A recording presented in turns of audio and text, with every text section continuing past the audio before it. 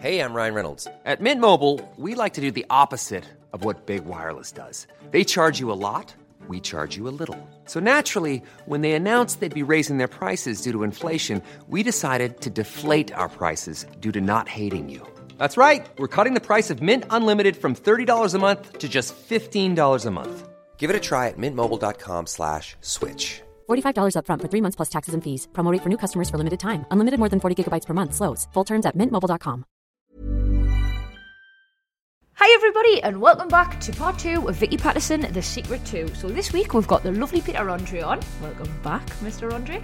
And we are looking at the secret of surviving scrutiny.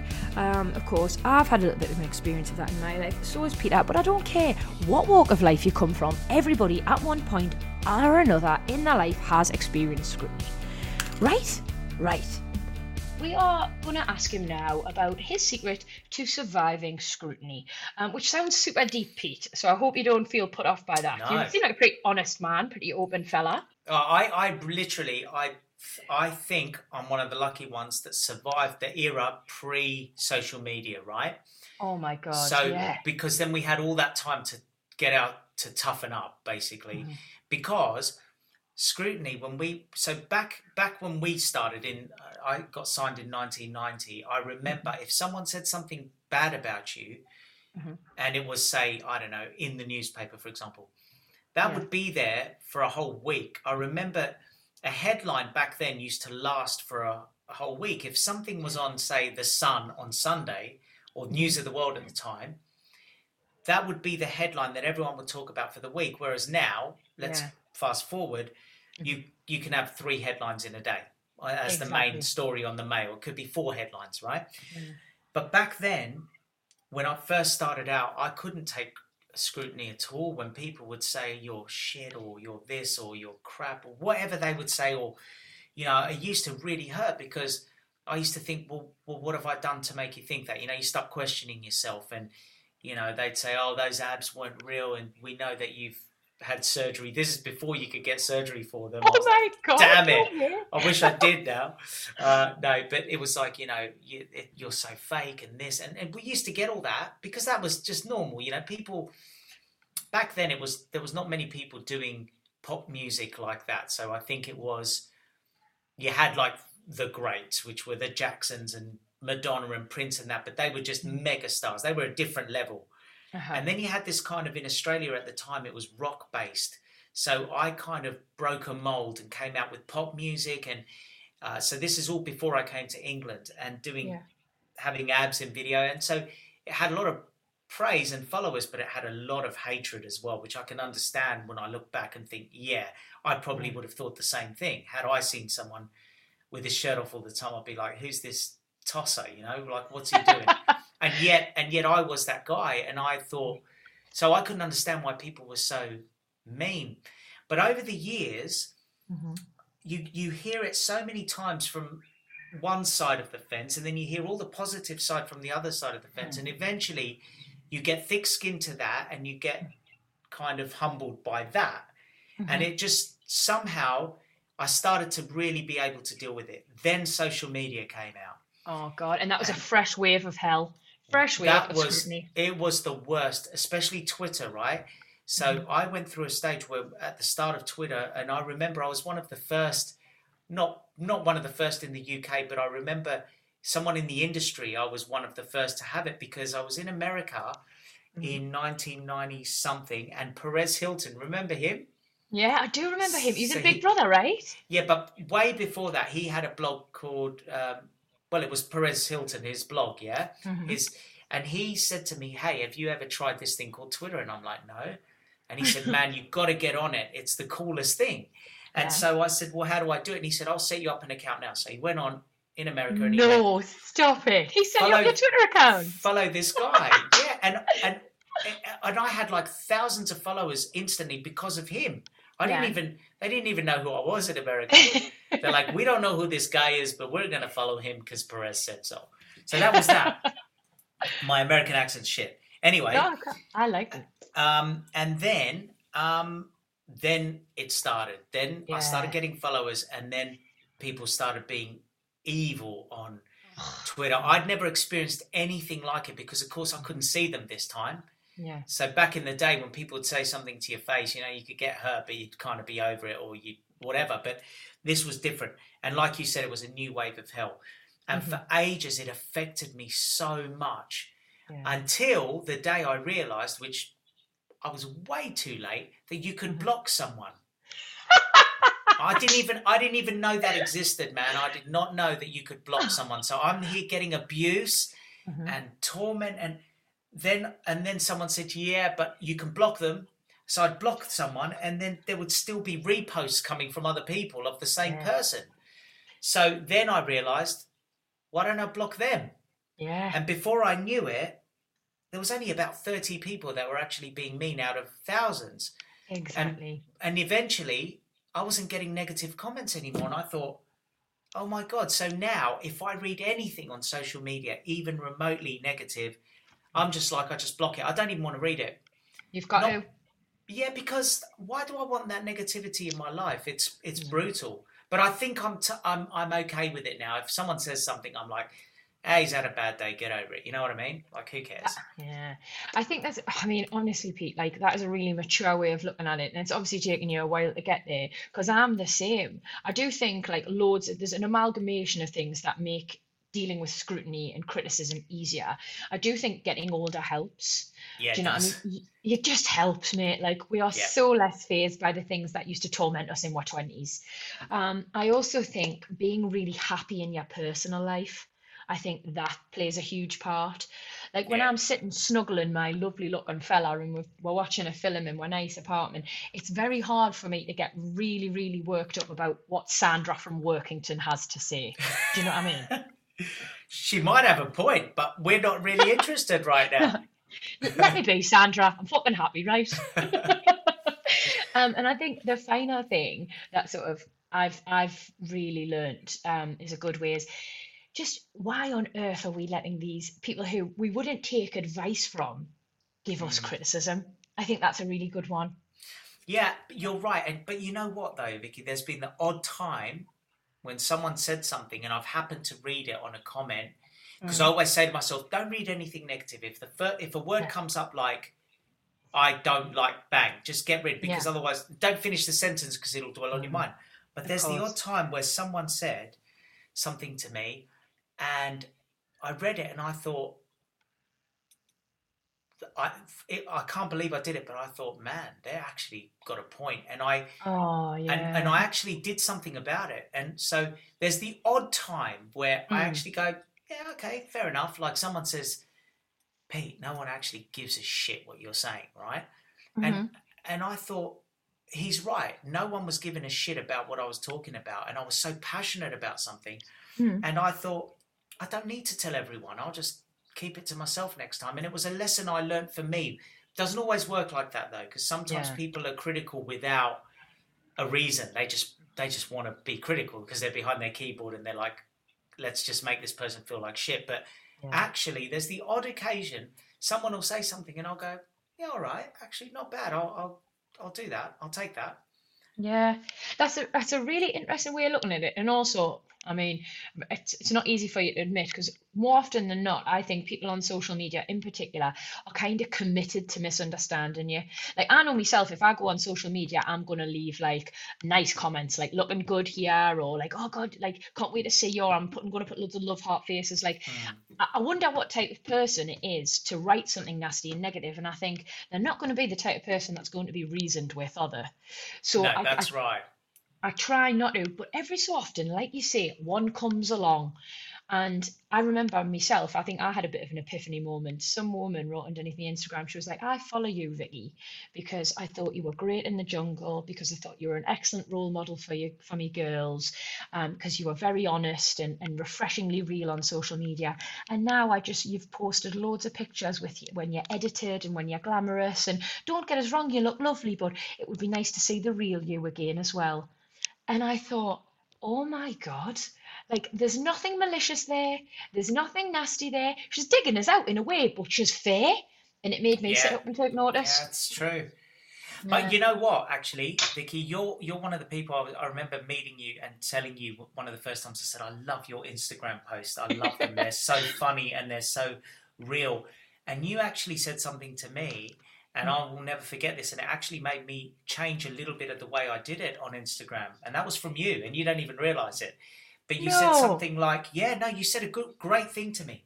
You said, you know what it is, Pete? You said, sometimes people they want to see you look crap in the morning. They want to. I remember you said that to me. Remember? You said, do you remember our convo? Yeah. And you said, everyone knows that.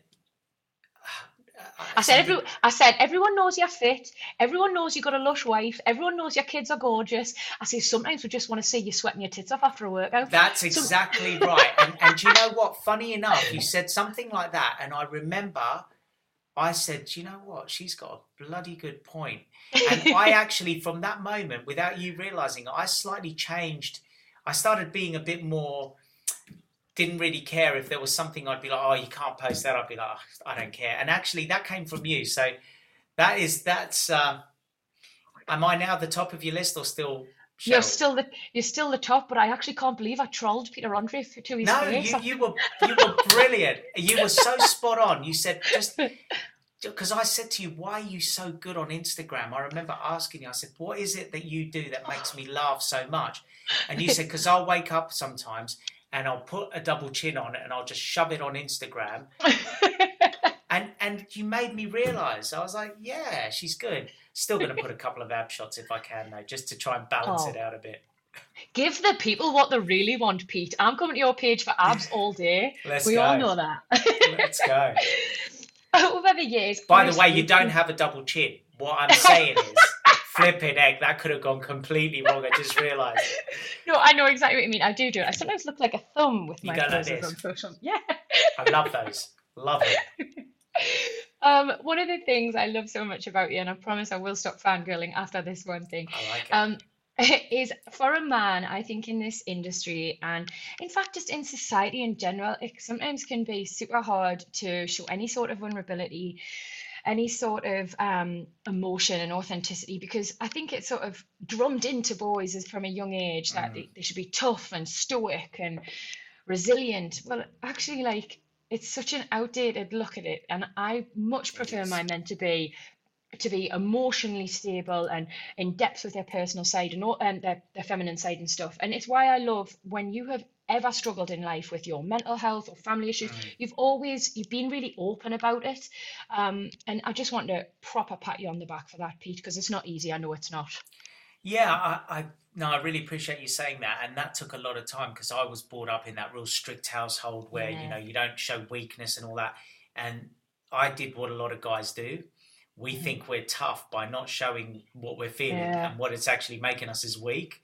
Okay. And so the only way I found strength was when I went into therapy for a lot of my problems earlier, like my anxiety and depression and all that.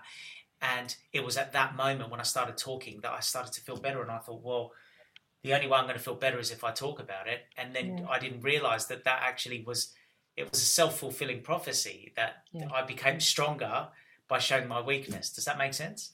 No, it makes perfect sense. And I think it does. If you show that vulnerable side of you and let people in, honestly, every time I've done it on social media, the support I've received has been overwhelming. I know you're a busy man and I know you've got a house full of children who need you. So I'm going to ask you two last questions, then I promise you can go. Number one, right? What is the toughest thing you have ever seen written about you? What's been the hardest thing to digest? Oh, hands down, that I was dead. Now, this one was tough. Oh my God. Right? I know, I swear to God, right? No. So I swear, there is nothing worse than waking up to news that you're dead. Because then you start thinking, shit, am I dead? And I'm like dreaming that I'm alive, reading that I'm dead, right? That was me. So what happened was, I had meningitis. It was about 2000, could have been about 2005 or 2006. I had meningitis, right? And I was really sick. And I was in the hospital in East Surrey, where, which is not far from here, funny enough. And I wasn't even living in this area. But anyway, that's where I ended up. Who cares, right? Anyway, so I'm in there and I'm getting worse. And they're doing lumbar punctures and I'm getting worse. And I'm going in and out of consciousness. I remember this. And so my mum was ringing me from Australia, and she got on a plane and came over, and my dad couldn't come, and I was on the phone to them every day. And I fell asleep one night, and I fell asleep feeling great. And I woke up the next morning, and literally my phone, and they weren't iPhones then, I know, it's so old school. They weren't iPhones even in early 2000s, I don't know what it was, but I had message after message going, please God, let this not be true. Please message me back, tell me you're okay. So I thought, what's going on, right? And then I got a message. Someone came in and said, you might want to look at the front page of this newspaper. And I went, what? And I thought it was something about someone else. And then it said, Andre dies from brain bug, right? And I was like, man, I literally was spinning, because could you imagine reading that thinking, am I dead? That's what I thought. Am I dead? And then I thought, maybe they know something I don't know, and this is going the wrong way. I was freaking out. But anyway, I wasn't. And then, and I'm not. So pleased about it, Pete, though. Honestly, I'm really thrilled. I could not believe that. Not in my wildest dreams did I think you were going to say that. It's weird. Nah, I mean, hats off to you. That's pretty bad scrutiny to survive that one. Yeah, I mean, it's not bad because someone said, you must be a popular fella because you're on the front page of the newspaper. I'm thinking, that's not the point. I'm dead. Shit. Well, I, for one, am really thrilled it was just a rumour. Well, we wouldn't have been able to do this today if I was dead. Would have been a shame. Before I let you go properly, mate, you have survived your fair share of media scrutiny. You've had highs and lows within this industry, but for me, you have always dealt with it with grace and dignity. And look at you now, you've proper come out on top, mate. Beautiful wife, gorgeous family, fantastic career. If you had to give somebody your secret to surviving scrutiny, what would it be? Oh God, that is a bloody good question. Putting you on the spot now, Pete. I think my dad said something really good to me years ago and really poignant, because he said to me, you could be a savior. There's even gods that some people like and don't like. Elvis Presley, the king of rock and roll, there were people that say, oh, I hate Elvis. I mean, how could you hate Elvis? Or there's people that didn't like Madonna, or people that are worshipped, for example. So Dad said to me, no matter who you are, no matter what you do in life, no matter whether you're a god or an icon or a doctor or whatever you are, right? Yeah. He said, there will always be people that don't like you. And when you actually think of that and think there isn't one person in the world, not even one, not even a god is a classic example, where some people will like a god and other people will be like, that's not the God, this is the right God. And so you will never please everybody. And when you actually get that through your head and think, but it doesn't matter what I say or do, there's going to be someone that's going to go, you are shit. And you've got to accept it. If you just know it, then you think, well, yeah, but it was never going to appeal to you anyway. So don't worry about it. That's how I feel it. You're never going to please everybody. No, never. That's the perfect way to look at it. Well, you're not. I mean, if I know I'm going to ramble on now, so I won't. But you know my point, yeah? God, I do. I love it. I love that it was come from your dad. That's so nice. Oh, he's awesome. Papa Andre. Oh, Pete, thank you so much. He looks like a koala. Much. Does he? Stop it. They're my favourite. He looks like a koala, I swear. I wish I could show you a picture. But then just go on Google and look for koala and you'll see. Oh my God, I love that so much, and it was such a lovely message to give everybody. Thank you, and I'm so glad we got to speak, and I'm sorry I'm on daddy duty. I've got to go. I can Daddy hear Patrol. It. Don't you worry about it, mate. Thank you for spending some time with us. You're amazing, Pete. You're my favourite pop star ever. Hey, I got there at the end. Yes. Love you, mate. I do. You know I love you. Mwah. Love you, Pete. Thank you so much. Well, guys, that is unfortunately the end of the podcast for this week, and it's been one of my favourites. Peter Andre, the man, the myth, the abs, the legend, and not to mention my wonderful mummy bear. So thank you both for coming on. You guys were amazing, and thank you to everybody who listened. As always, guys, if you are enjoying it, please subscribe, leave a review, tell your mates. I mean, there was something for everyone in this week, so tell your mum, tell your postman, tell everybody. We've added a new little feature this week just because we want to make sure we're getting the best out of this podcast and giving you guys exactly what you want at home. So if you have any thoughts, any little notes to add, any scrutinies to give me, I can take it, I'm a big girl, then please email in at VickyPattersonPodcast@gmail.com. We look forward to hearing from you guys. Love you so much and can't wait to hear from you. See you next week.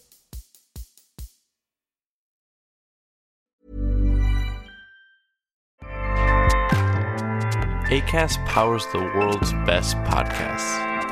Here's a show that we recommend. This is Roundabout Season 2, and we're back to share more stories from the road and the memories made along the way. We're talking rest stops, if we're stopping to get gas. You will be timed. You will be for sure. Misguided plans. I grew up in the city, so I have a healthy fear of real extreme darkness. This was like wilderness. A lot of laughs. Y'all weird, but you were different. Like, you were real different, bro. I can't really put my finger on it. And so much more. Just goes to show that unexpected things sometimes are the best when it comes to a road trip. Roundabout Season 2, presented by Nissan, is live now with new episodes rolling out every Thursday. Listen and subscribe wherever you get your podcasts.